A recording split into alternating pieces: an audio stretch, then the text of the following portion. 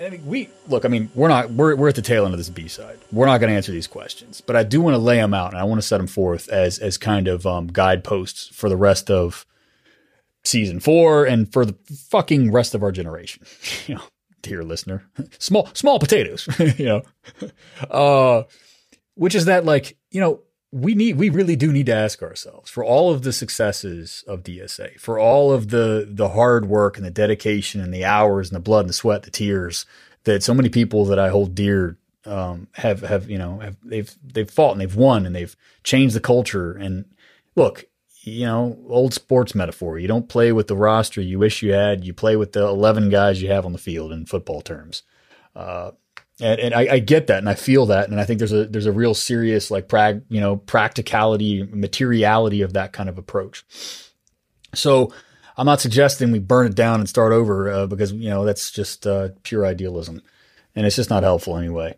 It's dilettantism. But what we do need to think about is we need to think about our weaknesses very seriously in this moment, and my God, are there weaknesses? It's not just the case that nobody really actually even knows what DSA's line is on this thing, which again, I fucking hate that I have to do this every time, but all caveats about having the right line. It's not enough to have the right line, people. I know that. Trust me. All right. It's not enough. All right. With that being said, we don't even have that. And moreover, it's even worse because it's not even clear who would be empowered or what process would be undertaken in order to develop and democratically determine said line. That this big tent that we've built for ourselves that was once a source of dynamism and oxygen has now collapsed on our heads to suffocate us all. Because the people who want to carve out their little enclaves inside of that big tent without being influenced by outsiders of their caucus, outsiders of their sect inside the tent. They've disempowered collective decision-making processes. They've disempowered any type of centralized authority or the expression of popular will so that nobody can make any decision about anything of consequence. And so we do have endless meetings. And we do have all of these kind of like hyper procedural concerns and debates, but they never really amount to anything consequential. And look, I know many of you in the audience right now are fighting tooth and nail to try to change all of this. I get that. I really do. But we have to be serious. And I mean, that's what Michael Albert put forward. I mean, I can't remember the exact quote, but he said, you know, the gist of it is we have to have the courage of our convictions in order. When you see something, you have to say something. Right. Yeah. I mean, to put it, right. You know, Smokey the Bear, see something, say something, you know, or is that post 9/11 airport speak? I don't know.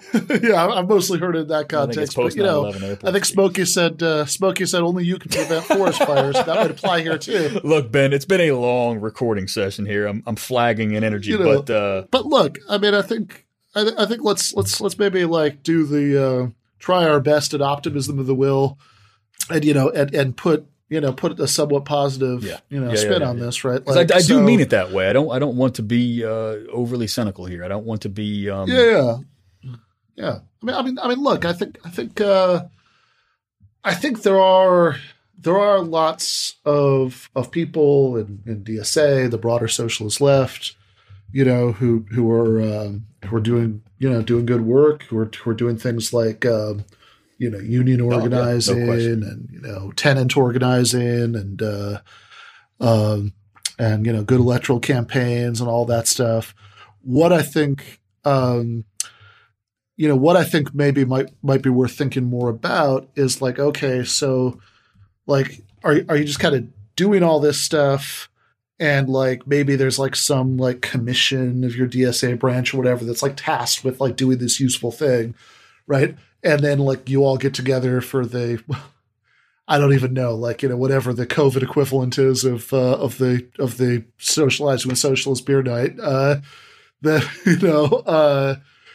or are you thinking externally, right? Are you thinking like, in other words, are you just doing the good stuff you're doing as a, to use a very overused word, as an activist, right? You know, like, are you just doing that, right? And then like you sort of go to church to think about socialism, right? There's that like someday we're going to have this more radical stuff, happening. Or are you thinking about how socialists can relate to mass politics, right? That like how, what it is that we can give that like, they like just kind of take the guy. I remember when the Joe Rogan controversy we were talking about earlier happened, Peter Coffin did a video where he talked about how, he was on the right side of that controversy, right? And so he was talking about how the guy at like the gas station convenience store thing where he would like go to like, get supplies late at night. Like whenever he goes in there at night, the guy who's working there always has Rogan on, right? On the radio. And it was like, this is the potential, right? You're going to reach that guy. And so if you think about the sort of target audience as being like the guy with like, who's, radio or whatever, like, I guess it's probably like YouTube coming out of his computer or something, but whatever, right? He's like in some form or another, he's like listening to Rogan when he's working at night at the gas station.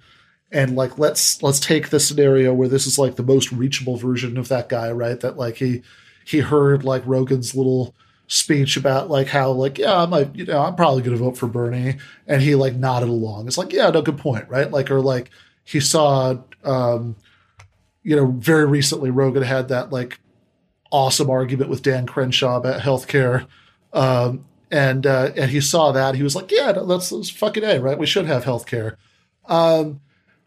What is it that's going to be like, what is it that socialists can do to reach out to that dude? Right.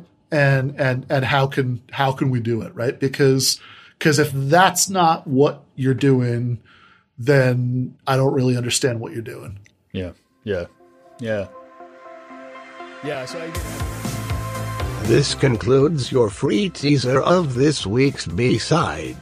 Head over to patreon.com/deadpundits and subscribe today to hear the rest of this episode and to double your DPS pleasure each week.